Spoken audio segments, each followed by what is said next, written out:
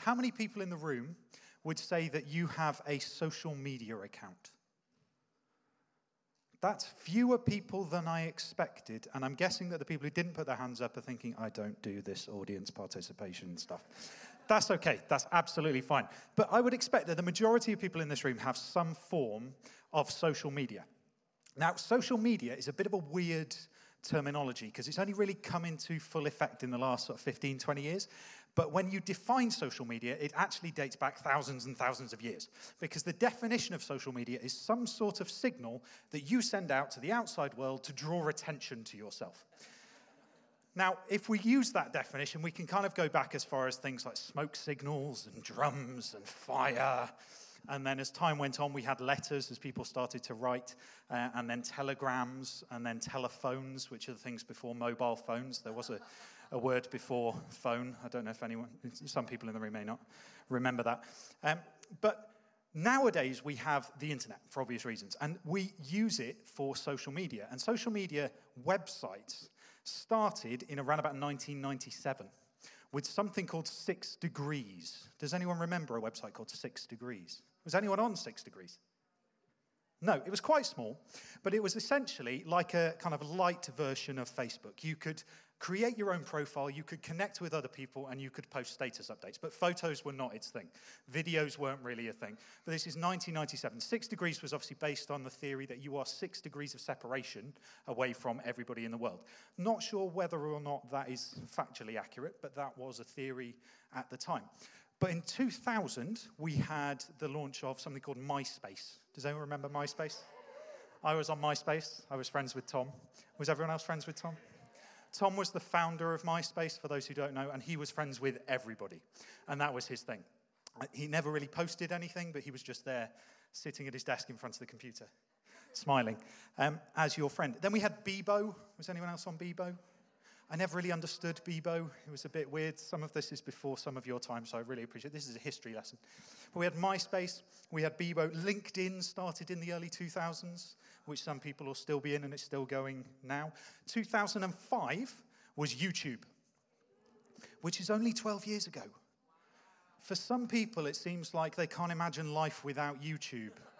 And I know some people are slightly addicted to kind of the random cat videos or various things, whatever YouTube is filled with. But that was 2005, which means that there was 20 years of my life before YouTube even existed, which I don't really remember, which is slightly concerning.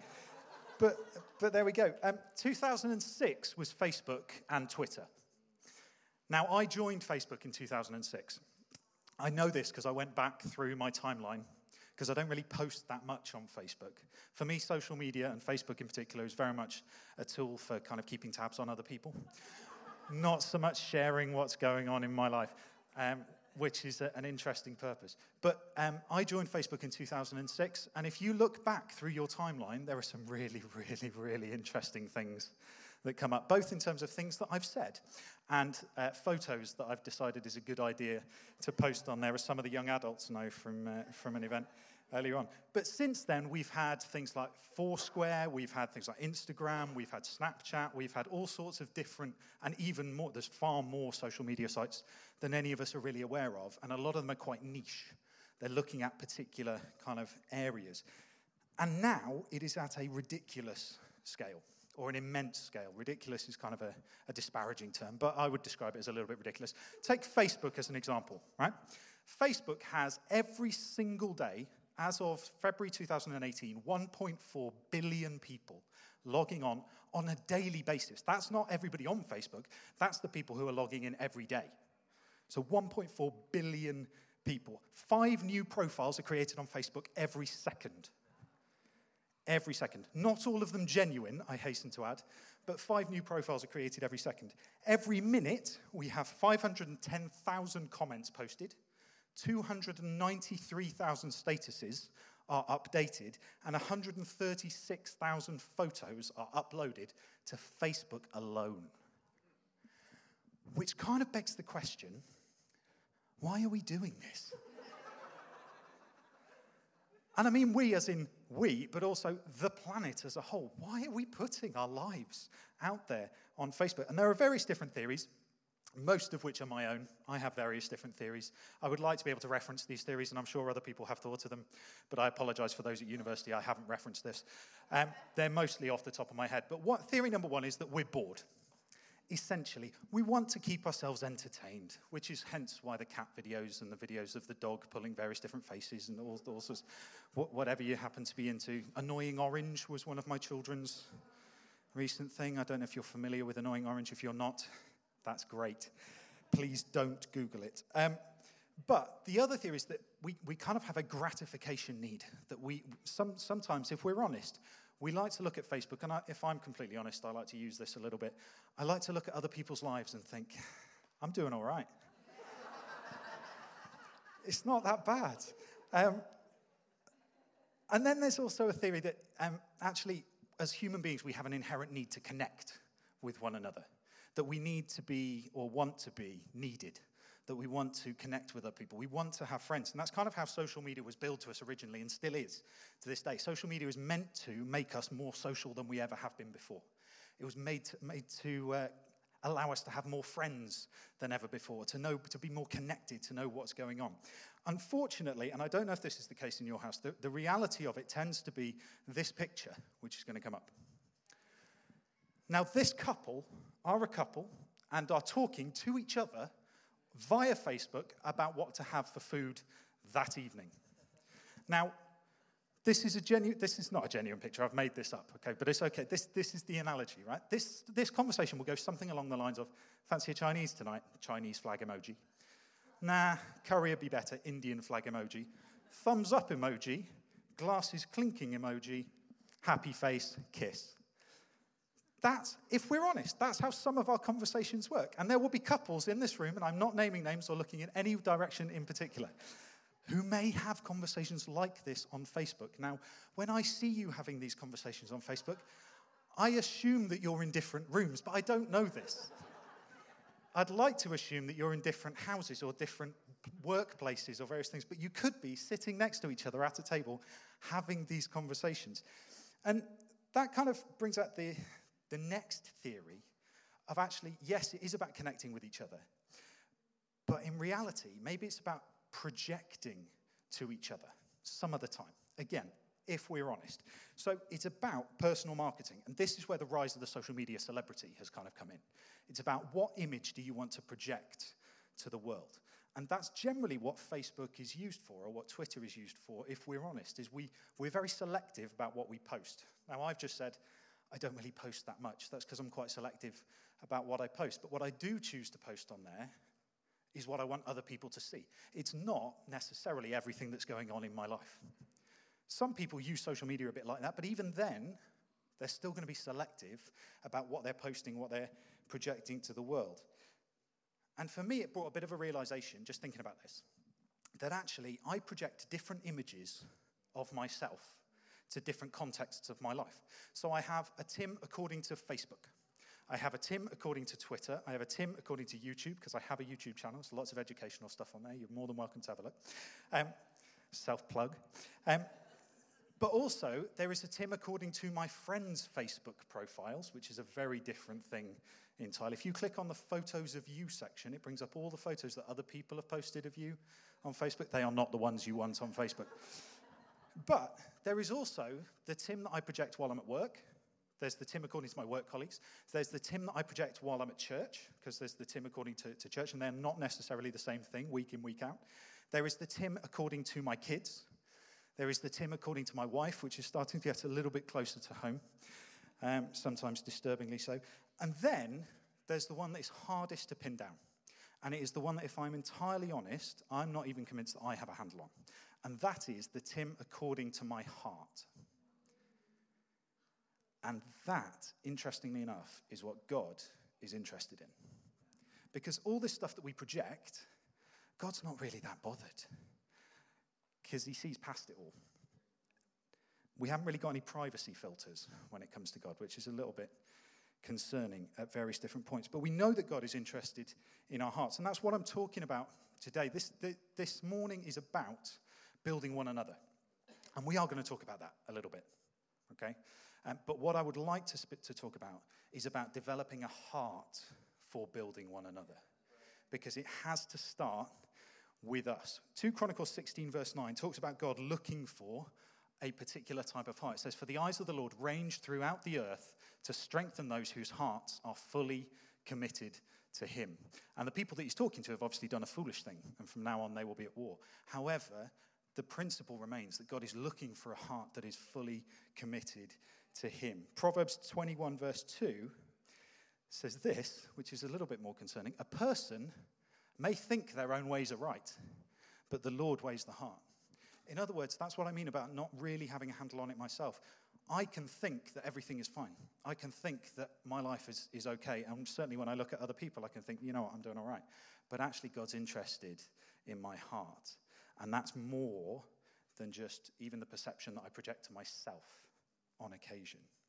So for those of you who are sitting there and thinking, well, hold on, we're supposed to be talking about building one another. This is meant to be about other people. Don't make it about me. This is meant to be about other people. And that's the temptation, really, isn't it? Because if we're honest, that's a lot easier if we make it about other people. And I am brilliant at that. Particularly when it comes to social media, I'm very good at seeing other people's issues. I'm very good at seeing other people's problems, or certainly about making my own judgments about other people's issues. But when we talk about building one another, we're not actually talking about the relationships where I think I'm better than you and I'm going to help you along the way because I think I'm further along.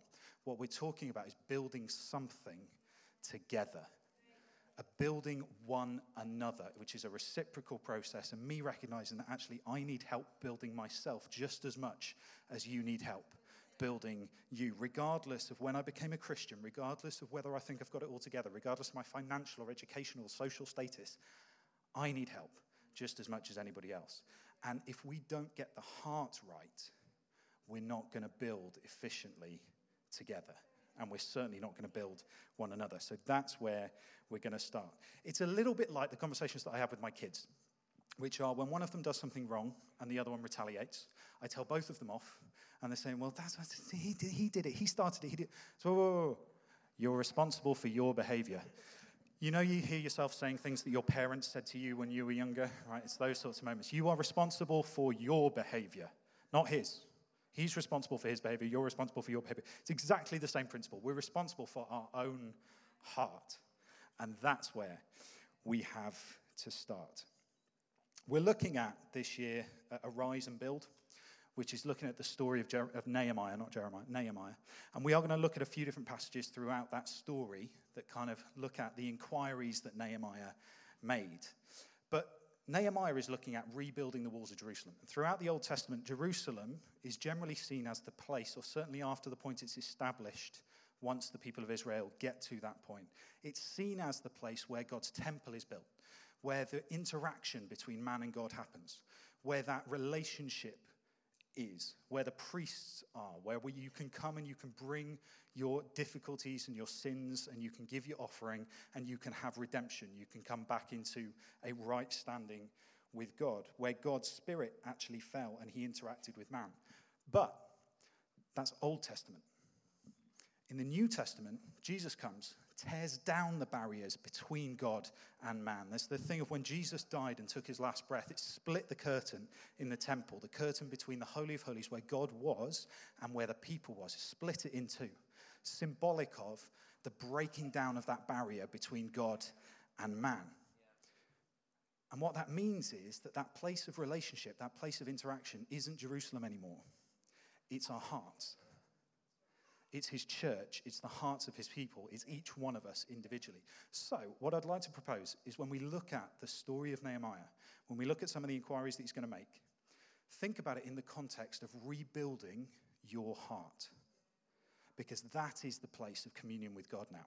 That is the place where God interacts with his people. That's the place of stability where his Spirit comes in. So think about it in that context. And I'm going to pose 3 questions that I'd like you to consider. And like most preach questions, they are rhetorical. I'm not after answers. Please don't come up to me at the end and give me the answers to these questions. I would be interested, but it's really none of my business. But I want you to think about them and take them to heart. Take them personally.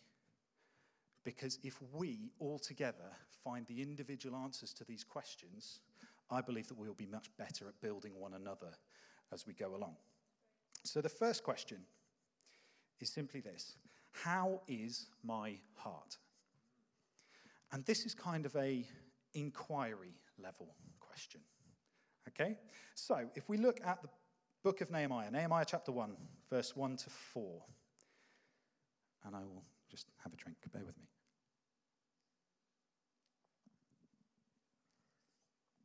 Okay. In the month of Kislev, in the 20th year, when I was in the citadel of Susa, which is essentially set in the context for where Nehemiah is, Hanani, one of my brothers, came from Judah with some other men, and I questioned them about the Jewish remnant that had survived in the exile, and also about Jerusalem. And they said to me, those who survived the exile are back in the province, are in great trouble and disgrace. The wall of Jerusalem is broken down, and its gates have been burned with fire. When I heard these things, I sat down and wept. For some days I mourned and fasted and prayed before the God of heaven. So the first question that Nehemiah has is, how is everything going? You know, back there where I don't really spend a huge amount of time, I've come out, he's out of this situation. He's in a different area, but he's asking, how is it? How is Jerusalem? How is that place where God actually interacts with his people? What's it like? What's it like for the people who are there? And we have to understand our hearts. Sometimes we have to ask the question of, how's it going? What's the situation? Is there anything that needs dealing with? Okay?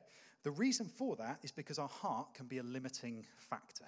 When we talk about our hearts, there's a verse that pretty much always springs to mind, and you will have heard, if you've heard a lot of preachers, you will have heard this come up quite a few times when you're talking about God's view of the heart, which is 1 Samuel 16, verse 7. And this is when Samuel, the prophet, is looking for a new king for Israel. And it's this. It says, the Lord said to Samuel, do not consider his appearance or his height, for I have rejected him. The Lord does not look at the things people look at. People look at the outward appearance, but the Lord looks at the heart. And you'll have heard this many, many times talking about King David and the rise of King David and King David's heart for the Lord and how that qualified him to be a part of God's plan. But what I often forget is that this verse, if you just keep it on the screen, Baz, this verse isn't talking about David. This is talking about David's older brother, who looked brilliant, had everything sorted, was muscular, clearly looked kingly, looked regal, because Samuel wanted this guy as king. But there was something about his heart that disqualified him from being a part of what God was doing. And it meant that David could come in instead. And God will always use the people whose hearts are right and whose hearts are receptive, regardless of outward appearance.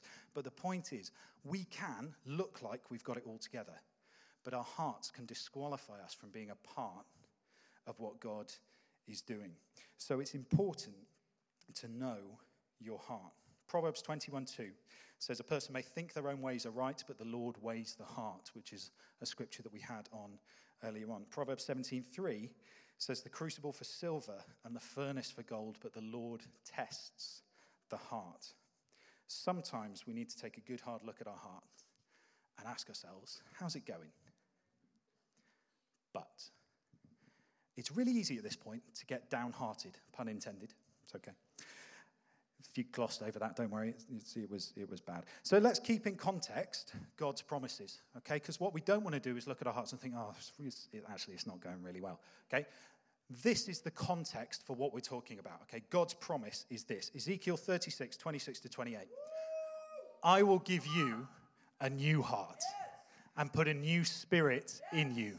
I will remove from you your heart of stone and give you a heart of flesh. I will put my spirit in you and move you to follow my decrees and be careful to keep my laws. Then you will live in the land I gave your ancestors. You will be my people, and I will be your God.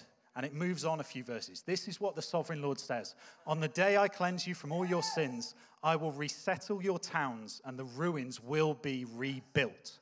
That's what we're talking about. The desolate land will be cultivated. Instead of lying desolate in the sight of all who pass through it, they will say, this land that was laid waste has become like the Garden of Eden. The cities that were lying in ruins, desolate and destroyed, are now fortified and inhabited. Then the nations around you that remain will know that I, the Lord, have rebuilt what was destroyed and have replanted what was desolate. I, the Lord, have spoken, and I will do it. Okay? So look at your heart, but in the context of this is what God is going to do. Yeah? Don't get downhearted. Don't get desolate. Don't think, oh, all the bad stuff, that I'm such a horrible person. That's not the point. The point is God wants to rebuild it. But there's a process that has to be gone through. The first part of that process is, how is it? How are you doing? And be honest with yourself. But don't be downhearted. There is a promise. There is a hope. There is grace. There is love. It's all okay. Okay? Everyone happy with that context? Good. Okay, so question number 2 is, how do I need to change? So how is your heart? Or how is my heart? How do I need to change? Okay, Nehemiah 2, 11 to 16. I went to Jerusalem, and after staying there 3 days, I set out during the night with a few others. Not lots of others, a few others. I hadn't told anyone what my God had put in my heart to do for Jerusalem. There were no mounts with me except the one I was riding on. By night, I went out through the valley gate toward the Jackal Well and the Dung Gate, which is a brilliant name for a gate, examining the walls of Jerusalem, which had been broken down, and its gates, which had been destroyed by fire. Then I moved on toward the fountain gate and the king's pool, but there wasn't enough room for my mount to get through. Can you feel the detail? I like the detail there. There wasn't enough room for my mount to get through, so I went up the valley by night, examining the wall. Finally, I turned back, re-entered it through the valley gate. The officials didn't know where I had gone or what I was doing, because as yet I had said nothing to the Jews or the priests or nobles or officials or any others who would be doing the work. Nehemiah goes to Jerusalem. He wants to sort it out. He's inquired, what's the state of your heart? Actually, it needs a bit of work. Right, fine. What exactly do I need to do? Where exactly do I need to put the effort in? Now, you'll notice that he does this not publicly. This is a private thing. And that's why I don't want to know the answers to these questions. Okay? It's a private thing. All right? You can do it with a few others, 1 or 2, who will be helpful, who will help you along. But do it privately. The actual intricacies of what you need to do with your heart, the key things that need to change, not everyone needs to know about, but they do need sorting. And actually, a lot of this is about perspective. There's educational theory called transformational learning. Now, if you're into educational theory, you've got a background in education, or you're a teacher or something like that, you'll know that educational theory is ridiculous. There is huge amounts of different theories about how people learn. What we're talking about with transformational learning isn't acquiring knowledge. So we're not talking about how you retain knowledge and how you kind of cram for exams and how you read what's in books and learn what's in books. Transformational learning is about what you learn about how the world works, which is a different context. Now, the key thing with transformational learning is that I have to recognize that I see the world a certain way. So I see the world a certain way. You see the world a certain way. The reasons for that will all be due to my background, due to my upbringing, due to any previous experience that I've had, due to any traumatic experiences that I've had, due to any various issues that have come along, and they shape the way that we see the world. Key relationships shape the way that we see the world. That's why we make statements like, oh, this always happens to me, or typical. That's, we have this expectation that the world will work a certain way, and that's our viewpoint. The only way that we learn that the world is different is if we accept that my view of the world might not actually be how it is, and that someone else has a different view. If we put it in the context of our faith, we have to accept that actually God might have a different view of the way the world works than I do. And most of us know that, but not many of us live like it. So if I live as though God sees the world differently to how I do, then I will question my motives behind what I do, or what happens, or the way that I interact with the world. But just recognizing that God has a different perspective isn't enough to change the way we see the world. The key thing with transformational learning, and it is a theory, but the key thing with transformational learning is that you have to get to a point where enough pressure is applied for you to be forced to change the way that you see things.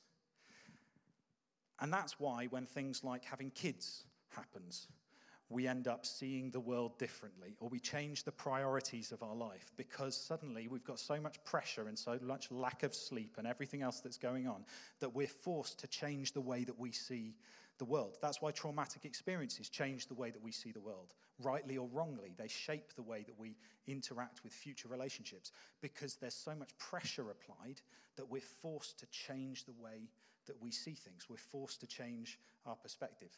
Now, I believe that God is into transformational learning. He wants to change the way that we see the world. He wants to change the way that we see our hearts and see ourselves, to not be fooled by the image that we project onto ourselves of actually I'm doing all right, but to change the way that we see us, to allow us to see ourselves the way that he sees us. And the reason I know this is because of a really famous passage, which is Romans 12:2, which is, do not conform to the pattern of this world, but be transformed by the renewing of your mind. Then you will be able to test and approve what God's will is, his good, pleasing, and perfect will. We have to allow ourselves to be transformed. Sometimes that means allowing God to put pressure where he needs to put pressure. Nehemiah did a survey of the walls, went around the whole city, checked where the key weak points were, and knew where he needed to put attention. When we're examining our hearts, what are the key things that you need God to apply some pressure to? And it is very much a case of be careful what you pray for. Because it may not be an enjoyable experience, but it will be worth it if we allow God to apply the pressure to those parts of ourselves that we need to deal with, whether it's that area of sin that we've kind of let slide and convinced ourselves that we've got it all together and it's fine, it's only every so often, or whether it's a particular habit formation, whether it's a particular characteristic, whether we find that we're angry a lot of the time, whether it's a relationship that we know isn't healthy. All of those situations are things that God wants to apply pressure to. Now, God is gracious, and he allows us to go through those processes in a way that we will come out the other side. Doesn't mean it's going to be comfortable, but it means that if we allow him to, he wants to bring healing to those areas. So, how is your heart?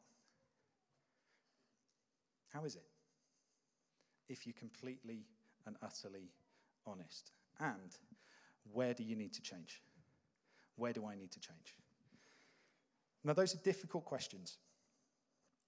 But for that to happen and for us to start to build one another and help us through those questions, we have to be real with ourselves and we have to be real with one another. Hebrews 10:24-25 says this, let us consider how we may spur one another on toward love and good deeds, not giving up meeting together as some are in the habit of doing, but encouraging one another, and all the more as you see the day approaching.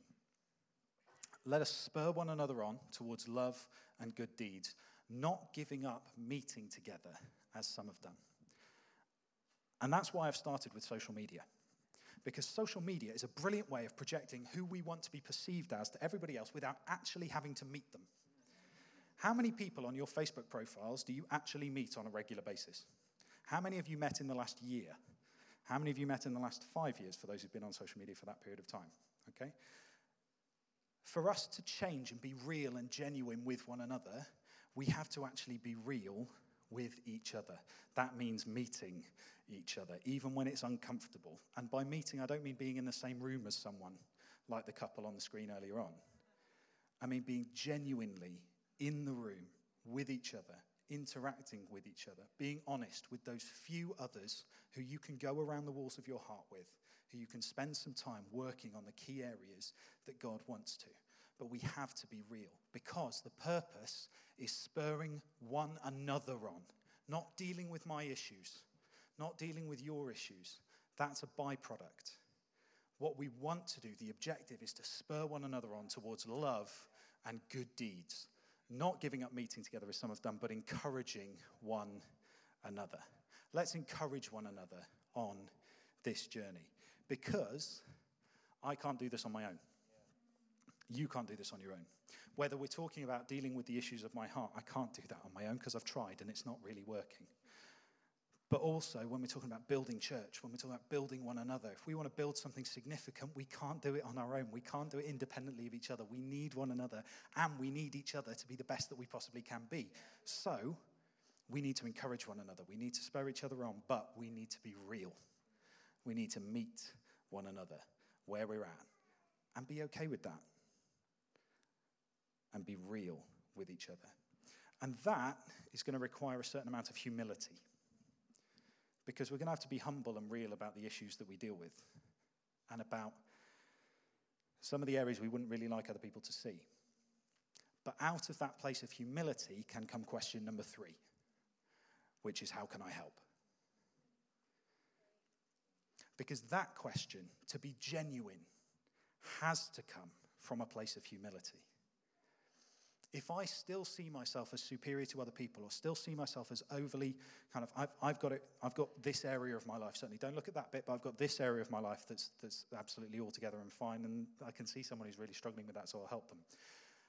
That's not a place of humility, and that's not how we're going to build one another effectively. What's going to build one another effectively is, do you know what? I've been a mess. I may not be a mess now, I've been a mess. Or I'm in a struggle, or I'm in a difficulty, but how can I help? There's a couple of scriptures in Nehemiah where this attitude of how can I help is demonstrated. And you've got Nehemiah 3, 22 to 25, which is a passage, or certainly part of a passage that Ben referenced a few weeks ago, which is where the people are rebuilding the wall. So you've got the repairs next to him. We've jumped in halfway through. There's a big long list of various different people who are building different parts of the wall. So we're about halfway through. The repairs next to him, whoever him was, were made by the priests from the surrounding region. Beyond them, Benjamin and Hashub, or Hashub, we'll go with that. Benjamin and Hashub, could be a social media site, you're right, made repairs in front of their house and next to them. Azariah, son of Messiah, and the son of Ananiah, made repairs beside his house. Next to him, Binnui, son of Henadad. Do you like pronunciation of these names? I'm impressed. Repaired another section from Azariah's house to the angle in the corner, and Palal, son of Uzai, worked opposite the angle and the tower, projecting from the upper palace near the court of the guard. Okay? Focus in on Benjamin, Hashub, Azariah, son of Messiah, and the son of Ananiah. Okay? They're making repairs in front of their house. They're doing it where they happen to be.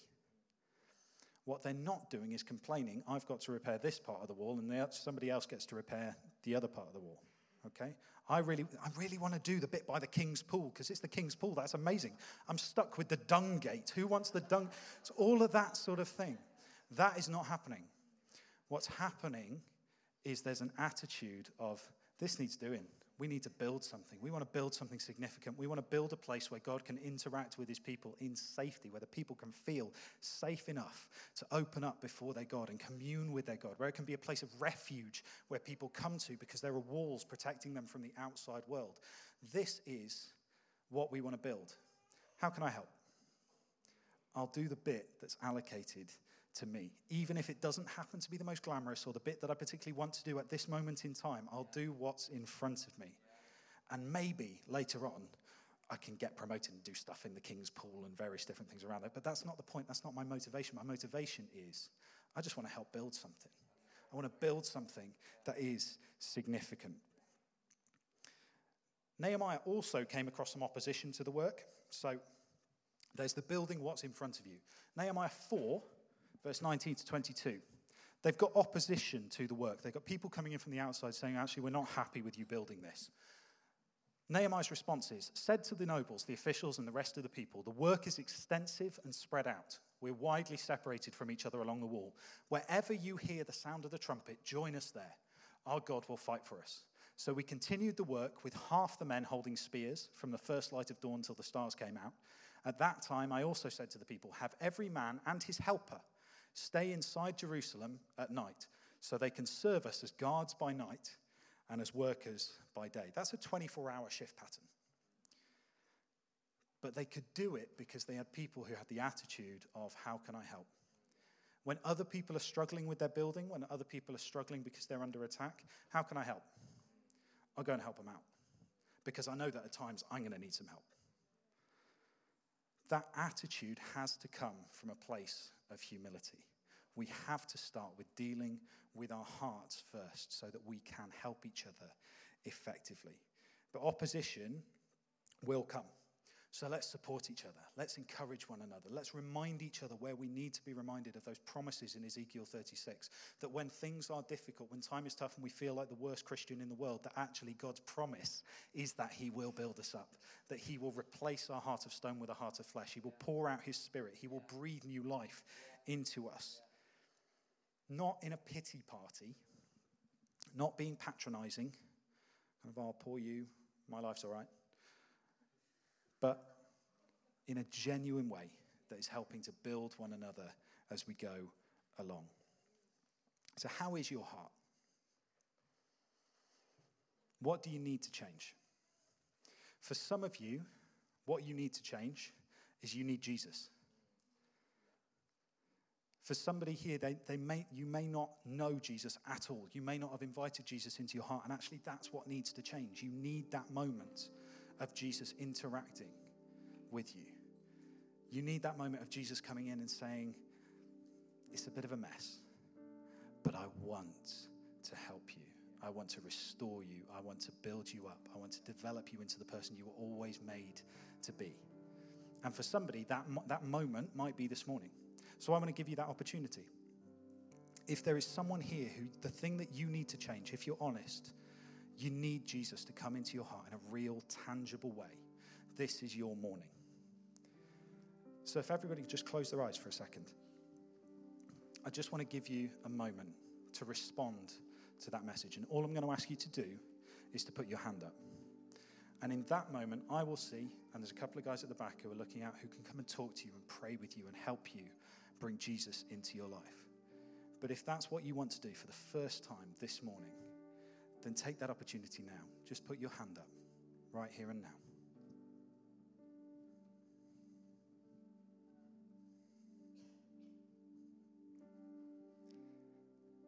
For the rest of us, let's consider how we can spur one another on towards love and good deeds, not giving up meeting together as some are in the habit of doing, but encouraging one another. Let's develop hearts for building one another. Hearts that don't push, that don't inflict our agendas on other people, but simply say, out of humility, how can I help?